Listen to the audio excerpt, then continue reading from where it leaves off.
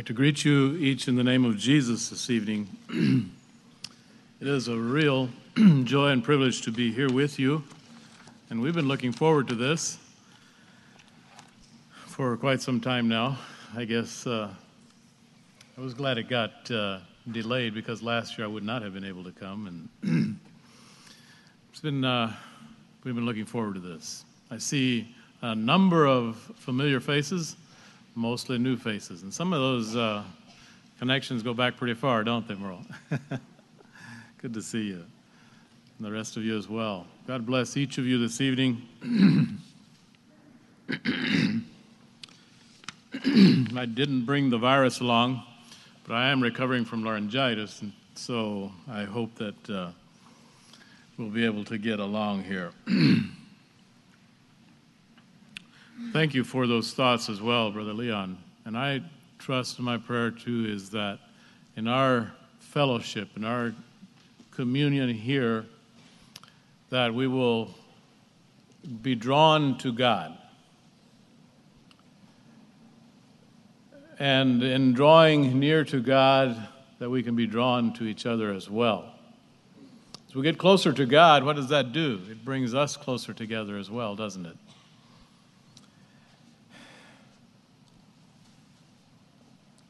You will find a song sheet on your chairs. Thank you for making copies of this song.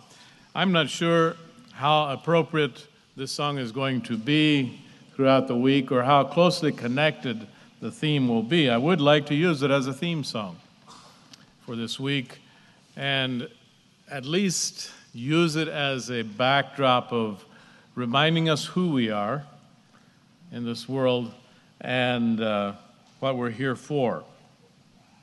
As far as the messages connecting real close to the theme of the song, it may not always be that way. This song, I need to make a bit of an introduction here.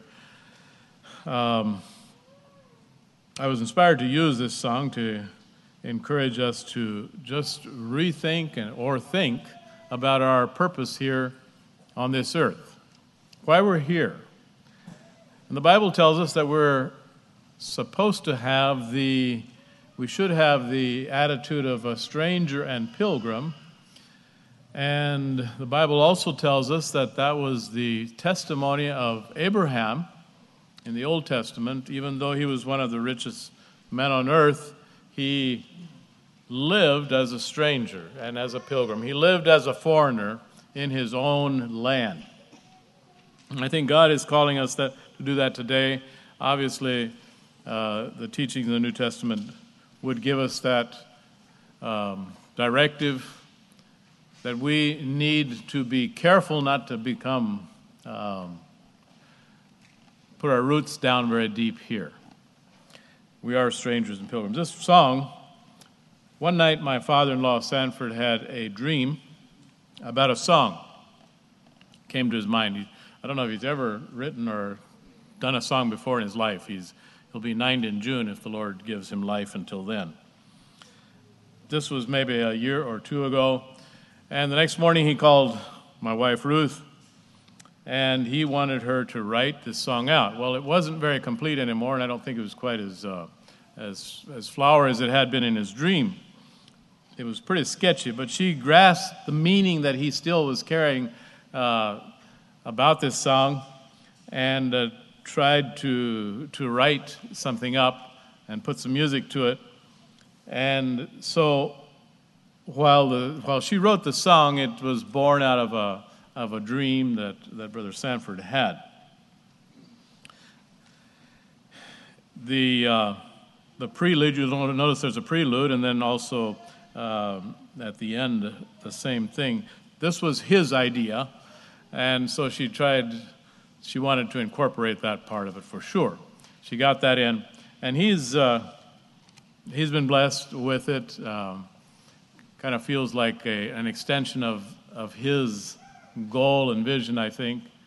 By the way, Sanford preached a sermon last Sunday evening.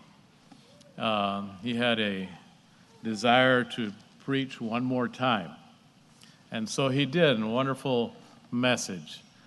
And I don't know how many people were there. It was a public meeting where many, many people were. So we were blessed with his message as he sat on a chair and did the whole thing by memory because he can't hardly see anymore.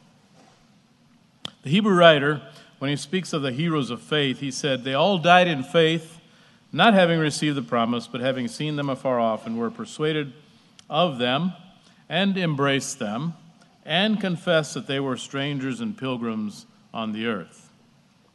Abraham, when he was called to go out in a place which he should afterward receive for an inheritance, obeyed. And he went out, not knowing whither he went. By faith he sojourned in the land of promise. It was his land that he had inherited. He sojourned in this land of promise as in a strange country, dwelling in tabernacles, or not in tents, not in huge mansions, with Jacob and Isaac, the heirs with him of the same promise. For he looked for a city which hath foundations, whose builder and maker is God. And I believe if we are truly looking for a city whose builder and maker is God, it will help us to detach ourselves a little bit more and a little bit better from this world and maintain a more pilgrim and stranger attitude. I believe Abraham's ability to live as a stranger in his own land had to do with his recognition that this was temporary and that it was very inferior. His goal, his life was for something way beyond, and he never allowed the earth to pull him too close to her bosom. Someone said, "Longing to live the now for the sake of eternity." So I'd like to sing this song. It's not very difficult, but I'd like to be singing this and directing our thoughts to the eternal. The song leader, somebody give me a G there so we get started right. You don't have it? Just a little bit. Maybe I'll just get an electronic one here because I'm a little bit scared to try it without knowing for sure where I am. I thought it would. Somebody else have a pitch pipe? Nobody?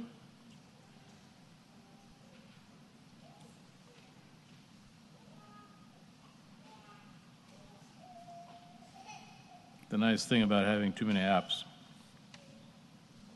Well, we'll just try it. Did I hear?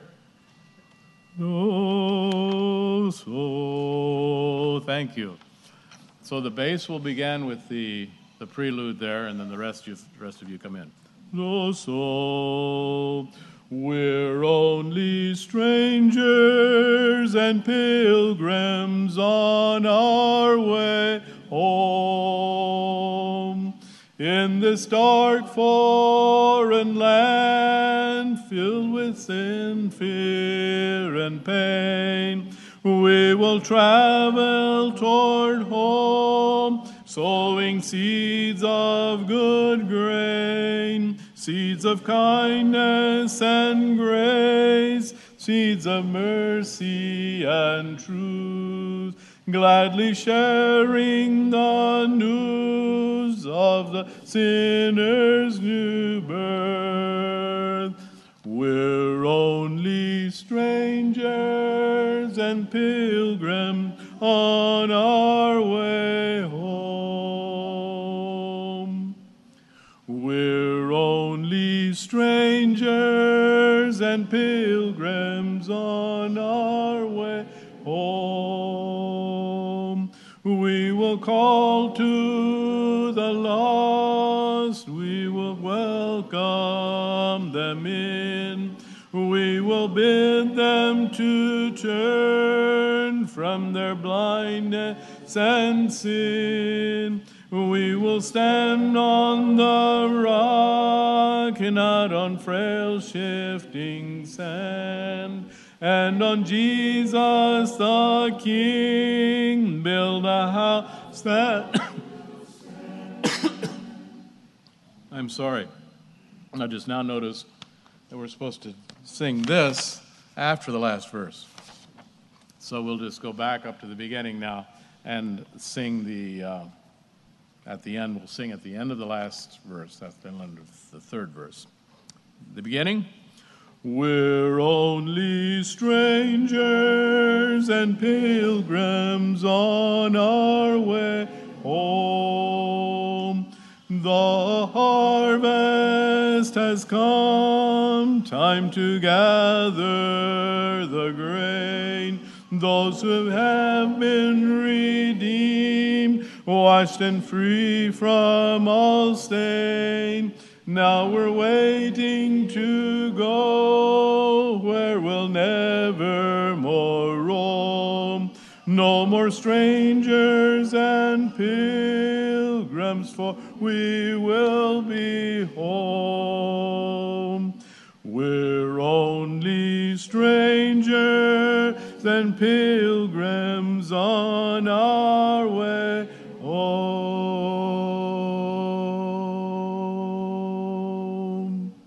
Very good, thank you. Sorry about that goof there.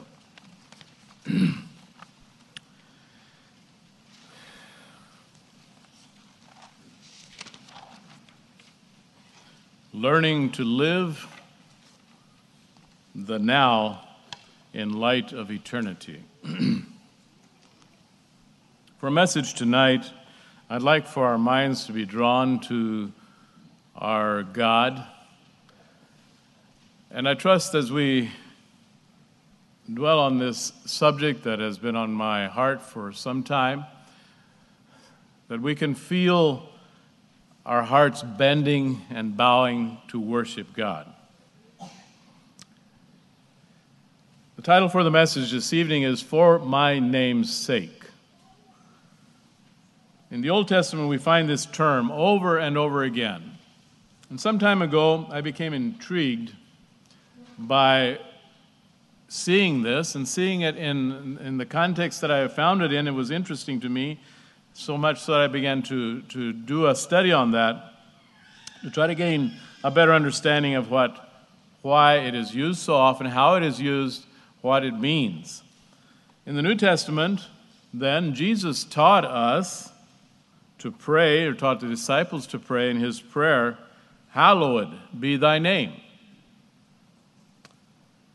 Is there any connection here between, in the Old Testament, when God did so many things, so many of the things that he performed, he said he did them for my name's sake? Is there any connection then to the New Testament where Jesus taught us to pray, "Hallowed be thy name"? I'd like to begin by looking at a number of scriptures that use this term and see how it is used. Let's begin by looking at Psalm 25.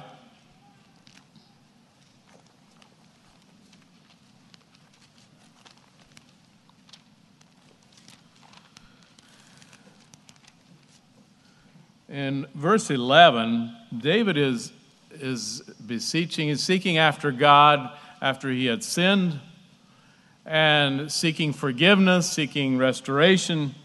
And it's interesting to me, his way of imploring to God forgiveness for his sin. In verse 11, he says, "For thy name's sake, O Lord, pardon mine iniquity, for it is great."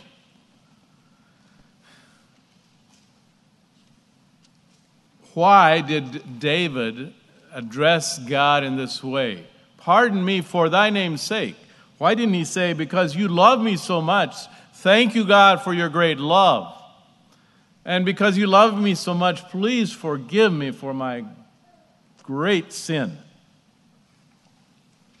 But David did not appeal for God's forgiveness because of God's great love. And God does have a great love. We all know that. John 3:16 says that that's why God sent his son. But David appealed to God for forgiveness on the basis of God's great respect and his love for his own name. For my name's sake, he said, or for thy name's sake, please forgive me. What is the significance of that? What did he mean by that? And we find this over and over again in the Old Testament. And it seems that God performed these mighty miracles and he forgave his people over and over again for his name's sake.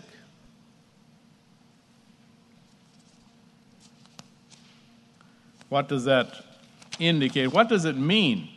We could go to Psalm 106 as well. Let's just turn to that just briefly.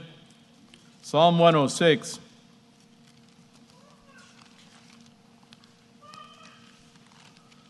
In verse 1 he begins, "Bless the Lord, O my soul, and all that is within me, bless his holy name. Bless the Lord, O my soul, and forget not all his benefits." And he goes on to say how God forgives. God is merciful. But then in verse 4 he says, I'm sorry, I've got the wrong psalm. Yes, Psalm 106 begins with, "Praise ye the Lord. O give thanks unto the Lord. Who can utter the mighty acts of the Lord?" But then in verse 4 he says, "Remember me, O Lord, with the favor that thou bearest unto thy people. O visit me with thy salvation. Remember me with favor. Remember me with your salvation, Lord." He's pleading to God for his salvation. And then in verse 6 and 7, he says, "But you know, our fathers understood not what you were trying to do. They sinned. They rebelled.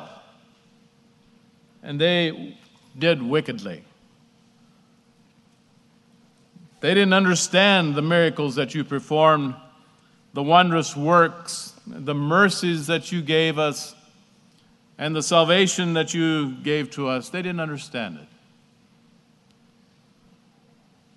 Then in verse 8, he says, "Nevertheless, he saved them." And why did he save them? This rebellious people, this obstinate, he saved them for his name's sake.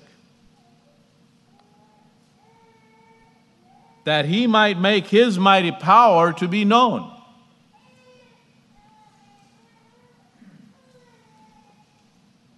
Have you ever wondered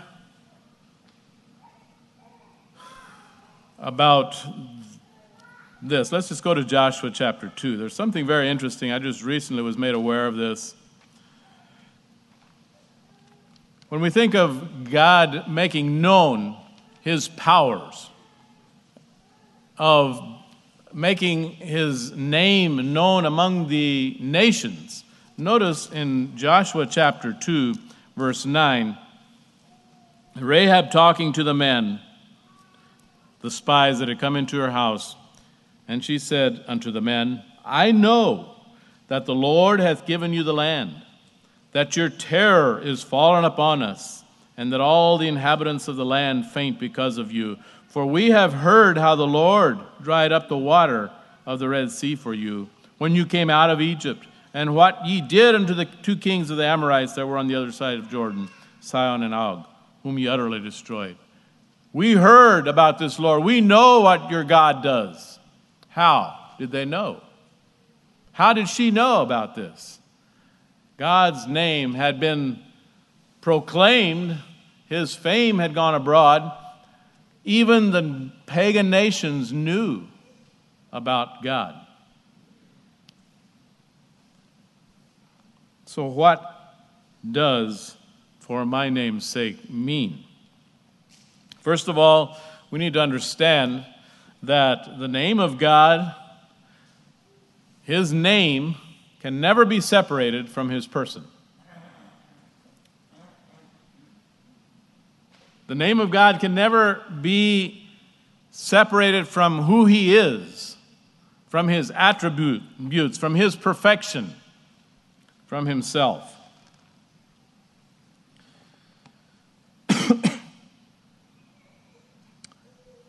I had to think of when God gave the commandments to the children of Israel through Moses. Let's just go to Exodus chapter 20. Did you ever think about it that the first part of the first two commandments take the most space? I don't know how much of how big a percentage of the rock that God used to write these commandments, the first two. God spake all these things, said, I am the Lord thy God, which have brought thee out of the land of Egypt, out of the house of bondage. Thou shalt have no other gods before me. Thou shalt not make unto thee any graven image or any likeness of anything that is in heaven above, or that is in the earth beneath, or that is in the water under the earth. Thou shalt not bow down thyself to them, nor serve them, for I, the Lord thy God, am a jealous God. He begins this by saying, thou shalt have no other gods before me. You dare not bow down to any other God.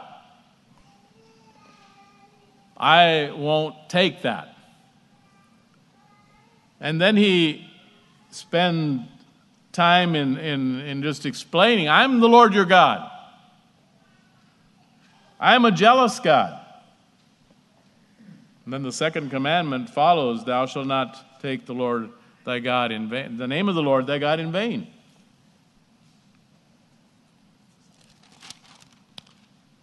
In verse 7, thou shalt not take the name of the Lord thy God in vain, for the Lord will not hold him guiltless that taketh his name in vain.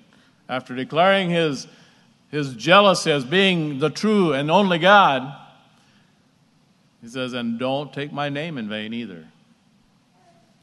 Don't bow down to any other God, and be careful with my name. Hallowed be my name, God told them. And there were some very serious consequences for not revering and respecting the name of God. So in a nutshell, was this not, if you analyze Israel's sin or sins, could we not almost say that probably Israel's primary sin was not respecting the first two commandments?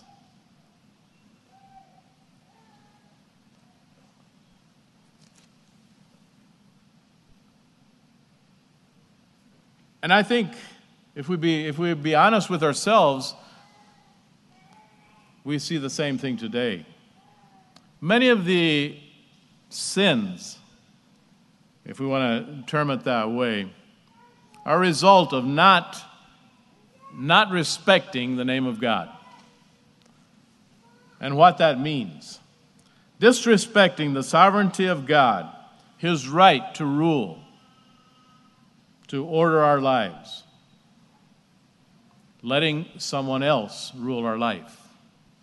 Disrespecting his sovereignty, disrespecting his authority, disrespecting his ownership,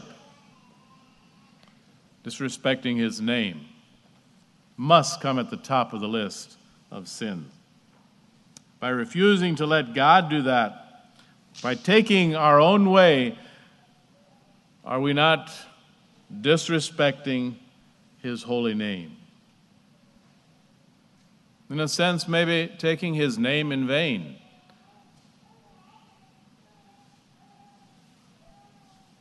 And we stir up the mighty wrath of God when we do not honor his name. Or when we trample on his name. And we can do that in many different ways. We can do that by our testimony that does not line up with his character. We're misrepresenting God when we do that. If we're known as Christians, when we deliberately disobey, we're disrespecting his holy name and his right to our life. You know, God's sovereignty and God's greatness and God's holiness is all wrapped up in His name. And I think that's why it is so important. And we see it over and over again. Honoring God's name is honoring God. And maybe just to get that a little bit more into perspective, if we could just look at Ephesians chapter 1 and discover what is our primary purpose for being here on this earth. Why did God put us here? He needed some company. He was lonely and needed somebody to talk to. Obviously not. He delighted in putting us here. He delighted in creating the creation. He delighted in creating man and woman. But it was not because of a need that He had. Excuse me. But it was because it was divine design that He had. And He had a purpose for creating us that is really outside of us. And it's very important that we learn what that purpose is and that we live that purpose. In Ephesians chapter 1, we have this phrase 3 times. We find it in verse 6. Paul just kind of begins to bubble over here and speaking to the Ephesian church, "Blessed be the God and Father of our Lord Jesus Christ, who hath blessed us with all spiritual blessings in heavenly places, according as He has chosen us in Him before the foundation of the world, that we should be holy, without blame, before Him in love, having predestinated us to the adoption of children by Jesus Christ to Himself, according to the good pleasure of His will." Notice that God really takes pleasure in His creation, us. It's beautiful. But why did He create us?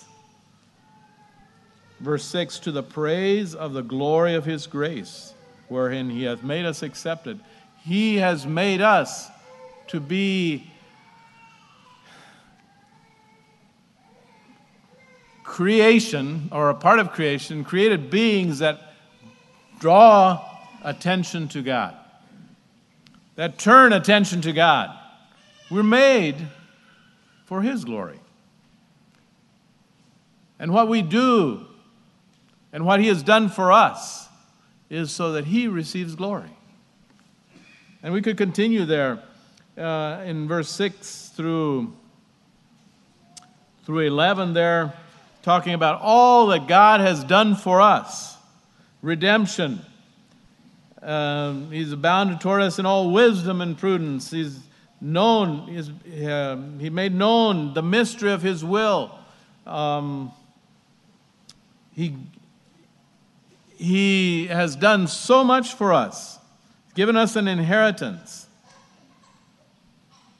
And we can notice a few more things there. And then in verse 12 he says, that we should be to the praise of His glory. All of this, so that we be to the praise of His glory. It's for His glory that He has done all of this. Taking us into the picture there, and doing so much for us. But it isn't all about us. It's about Him. And then in verse 14 again, the earnest of our inheritance until the redemption of the purchased possession unto the praise of His glory.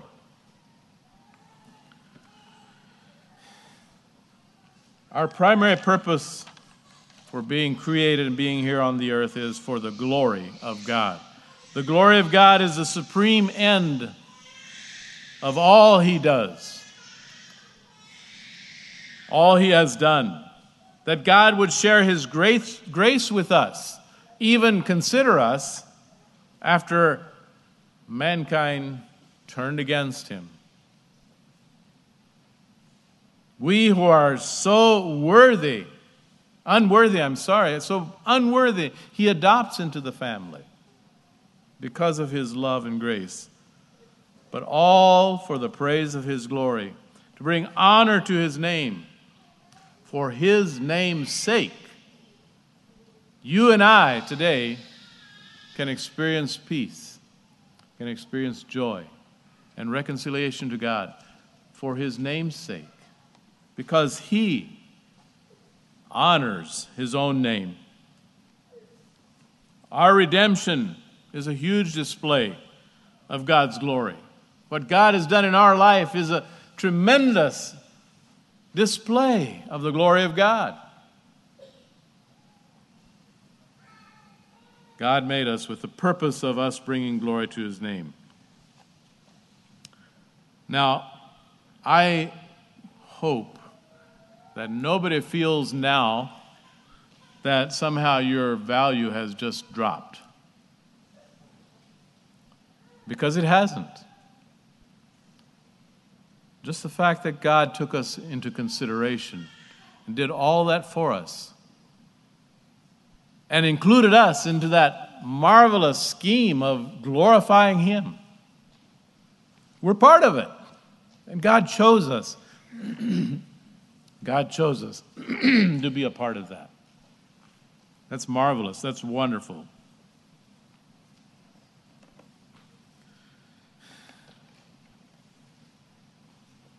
There was a verse in Psalm 69 that drew my attention as well. I'd just like to note.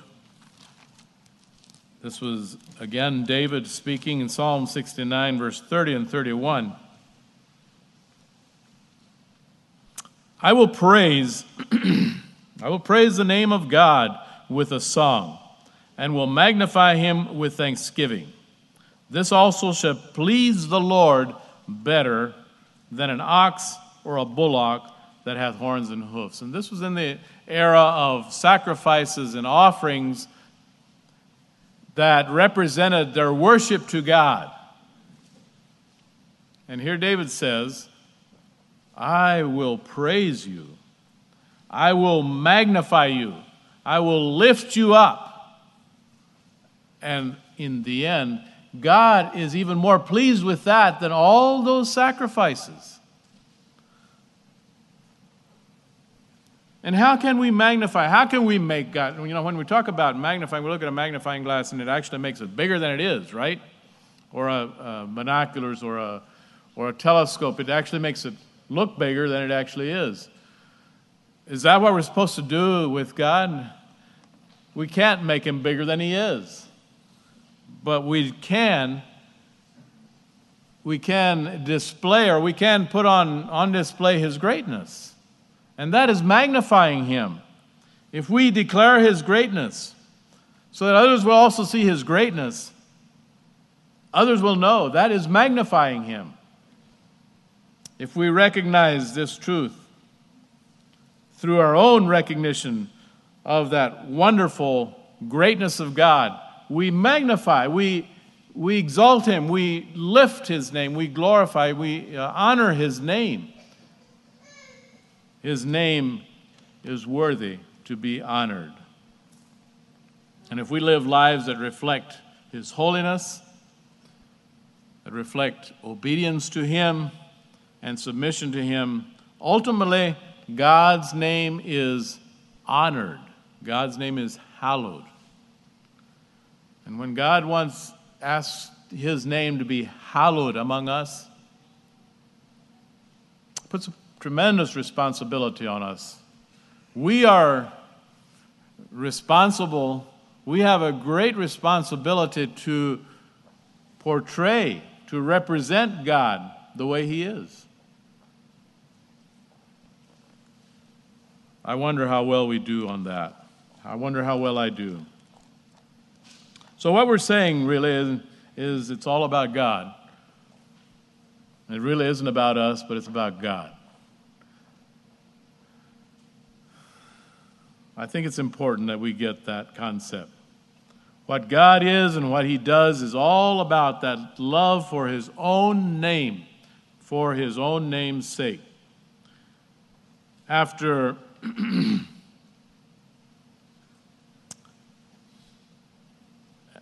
the deliverance of the of the children of Israel from Egypt, there was tremendous rejoicing, tremendous honoring of God. Didn't last very long, but I like the words in Exodus 15:11. Who is like unto thee, O Lord, among the gods? Who is like thee, glorious in holiness, fearful in praises, doing wonders? And I was curious how the Septuagint originally rendered this. And it says he's glorified in holiness, and he's marvelous in glories. Kind of lofty words, but they represent our God.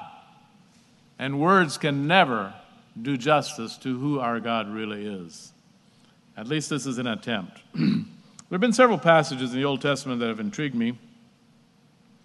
Just recently I was looking at Ezekiel chapter 20, and just again impressed with the fact that what God did and what God does is for his own name's sake, his own agenda. For he has a purpose, and what he does is it's all about God. He says a number of times there that they may know that I am Jehovah. He did this or that so that they would know he is God, the only God, God Jehovah. And then it says also a number of times, I've worked with you for my name's sake. His taking us into consideration is because of who he is and for his name's sake. But I would like to just go to Isaiah chapter 48 and notice a little bit more in detail there what he has to say. We're not going to read all of this, but in the first two verses it says, Hear ye this, O house of Jacob, which are called by the name of Israel, and are come forth out of the waters of Judah, which swear by the name of the Lord, make mention of the God of Israel, but not in truth, nor in righteousness. For they call themselves of the holy city, and stay themselves upon the God of Israel. The Lord of hosts is his name. Israel was calling themselves God's children, but they were obstinate, disobedient to God. They were misrepresenting God, calling themselves children of God and doing their own thing. And he had warned them, going on down, he had warned them that they dare not do that kind of thing, attributing to God, or to idols, what God had done. But they did it anyway, disregarding God's warning. Verse 8, they didn't hear me, they didn't obey. And verse 9, God could have destroyed them. That was their due. That's what they should have received. But why did he not? Notice in verse 9, For my name's sake will I defer mine anger, and for my praise will I refrain for thee, that I cut thee not off. For my name's sake. He had every right to do it. He had and how many times did this happen with Israel? But he did not destroy them when they deserved to be destroyed how many times over? For his name's sake. What that would, he had mercy on them so that his name, because of his name, not because they deserved it.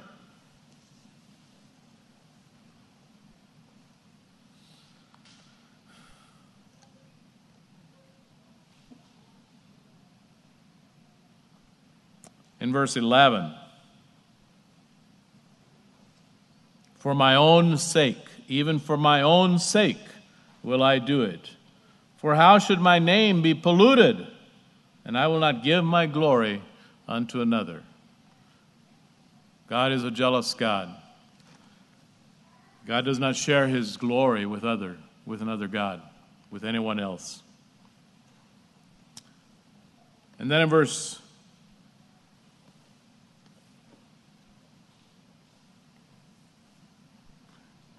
from verse 12 to 22, God calls to Israel. He declares his sovereignty, his purpose, who he is. Hearken unto me, O Jacob and Israel, my called. I am he. I am the first. I also am the last.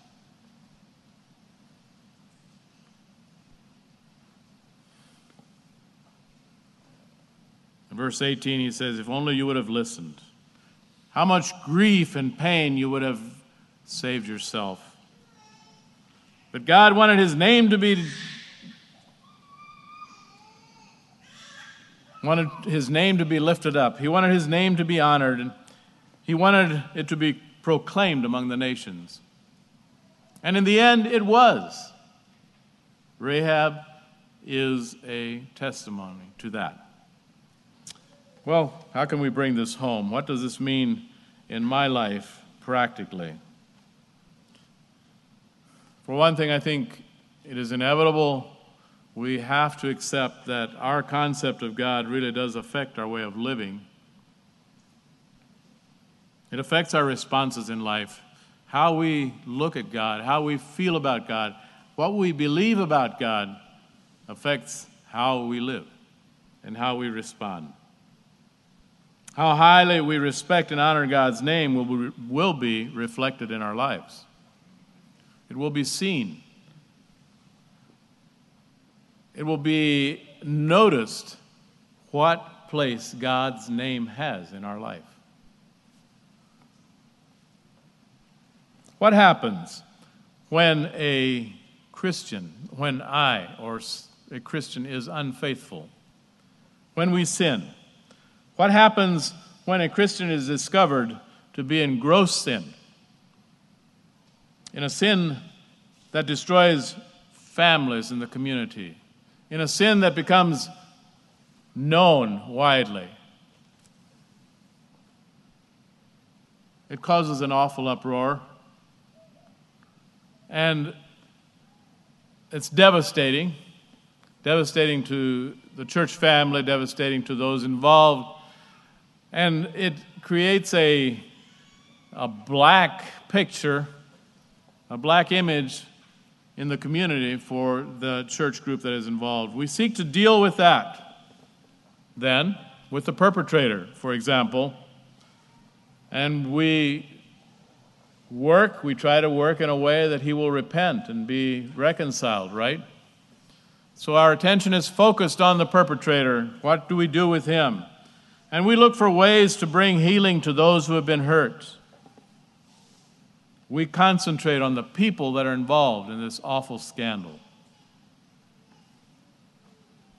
It's right to do that, isn't it? We all agree, I suppose. But I am wondering if in a scenario like that we tend to overlook an important aspect. What happens to the name of God when that kind of thing takes place? The world sees and they say, oh, that's what Christianity is all about. That's the way Christians live. If that's the way Christians live, I don't want anything to do with that.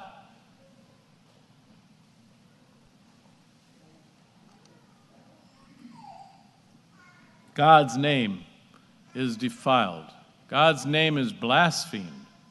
God's name is trampled down and stepped on and defiled.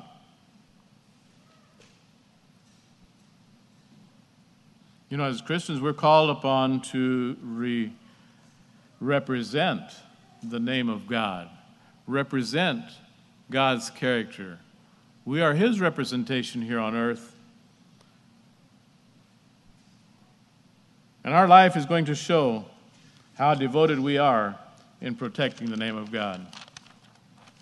What is our response then to something like I just described? What should it be? First response is indignation, right? It's vengeance.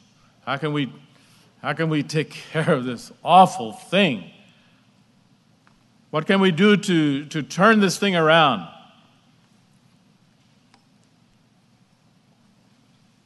There's often a lot of vocalization, a lot of talk. And a lot of that talk is not redemptive. A lot of the talk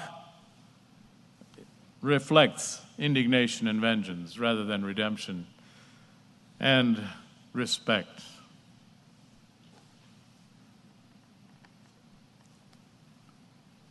But I wonder how often our greater pain is how the name of Jesus has been trampled upon.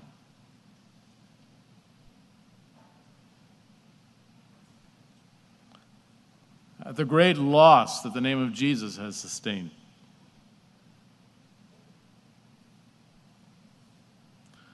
And I wonder, how can we best become involved, actively involved in restoring the name of God?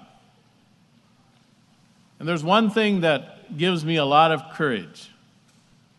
I'm not sure sometimes how to do that. We can pray that God would restore his name. But one of the things that does give me a lot of courage is that I know, I am convinced beyond a shadow of doubt that God does want to restore his name. That is his, yes, he's concerned about all the people involved and the people that were hurt, the people that were violated. He's terribly concerned about all of that. His heart goes out. He has a heart of compassion. He is a healer of broken hearts. There's no doubt about that. But I know too, I am convinced that God wants his name to be restored. And I don't know, I believe that when God's people come together with a goal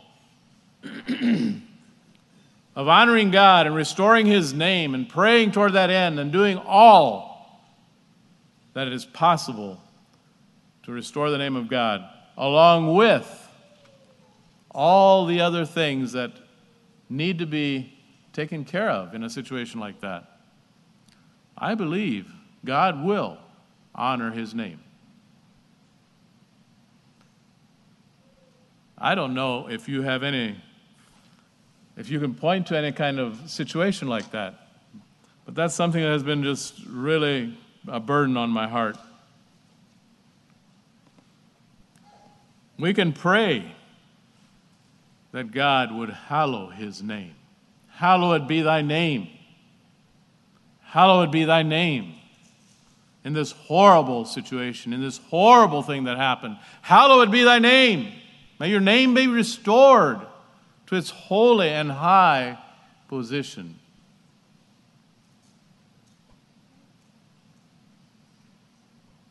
May your holiness, your holy name, again be restored.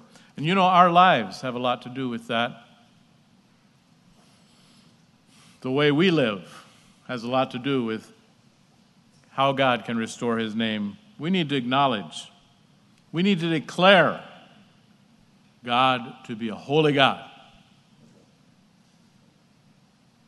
We need to glorify him in his perfection. Our lives need to reflect that. Our lives need to inspire reverence and respect for his authority and his power. Worshiping him, bowing down in awe and reverence. Our lives need to demonstrate a submission to that authority, humble obedience to the Master. This brings honor to him. Our lives can bring honor to him. And we can be a part of the restoration committee. The restoration, the first responders that restore. We can be a part of that as we live a holy life and reflect God's holiness in our life. Our lives show our respect or lack of respect. Our lives show reverence or lack of reverence. And our lives show a love for His name or a lack of love for His name. Our lives really do show that. We have a pretty big task.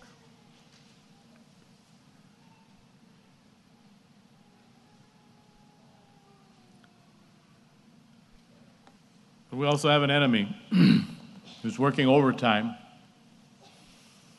We're in a spiritual battle. The enemy is trying to get God's people to fall. He tries to use cases like that, like I just described, to destroy the church, to destroy God's name. And you know what? God can turn that thing around.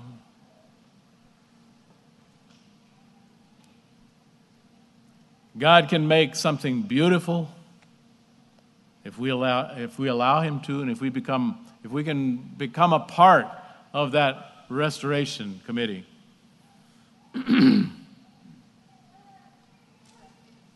This is so crucial. Tonight, I'm not quite sure how to bring this to an end. I find it hard to bring it to a conclusion.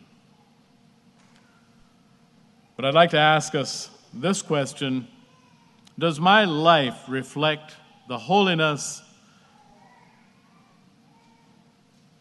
the perfection, and the glory of God? What do people see in my life? Do they see Jesus? Is Jesus' name glorified because of me? Or do they see a lot of carnality, responses that are not godly? And we dishonor the name of God.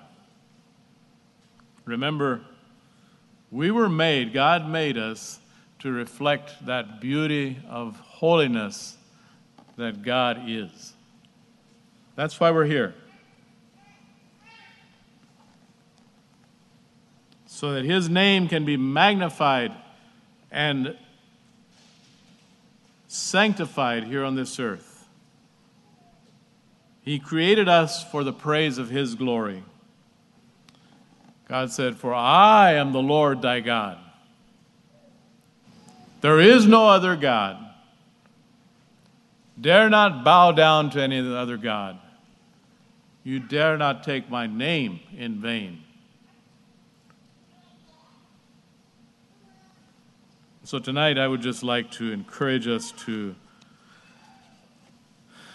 let God show us if we have been dishonoring Him in some way or other. Because it is important that our lives reflect our great esteem for the name of God. Our testimony needs to reflect how much we love God, how much we depend on Him, how much we want to serve Him and live for Him. I was wishing we would have a song. I didn't look for one that would kind of wrap this all together. Does someone just have a chorus or a song that would just draw our hearts in worship to Him? Who is like unto Thee, God? There is none. You are holy. You are great. You are wonderful. You are marvelous, and we thank you for that, God. And thank you, O Father, for taking us into account, for loving us, and letting us be a part of your program, of your kingdom,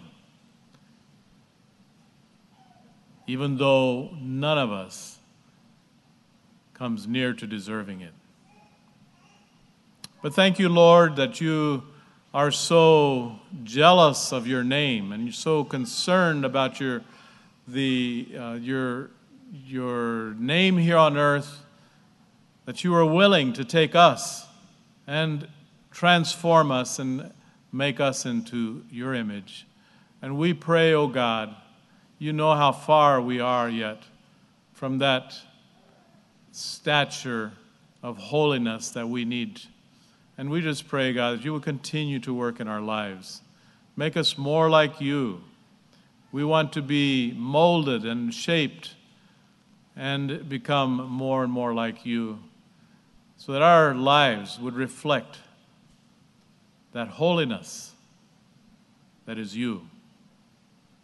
Help us, O God, with a new vision of who you are and with a new desire of becoming what you want us to be. Lord, be with each one tonight. You know each need, you know each heart. Oh God, I pray that you would minister to each one in a very special way. Go with us tonight. In the name of Jesus we pray, and may your name be hallowed. Amen.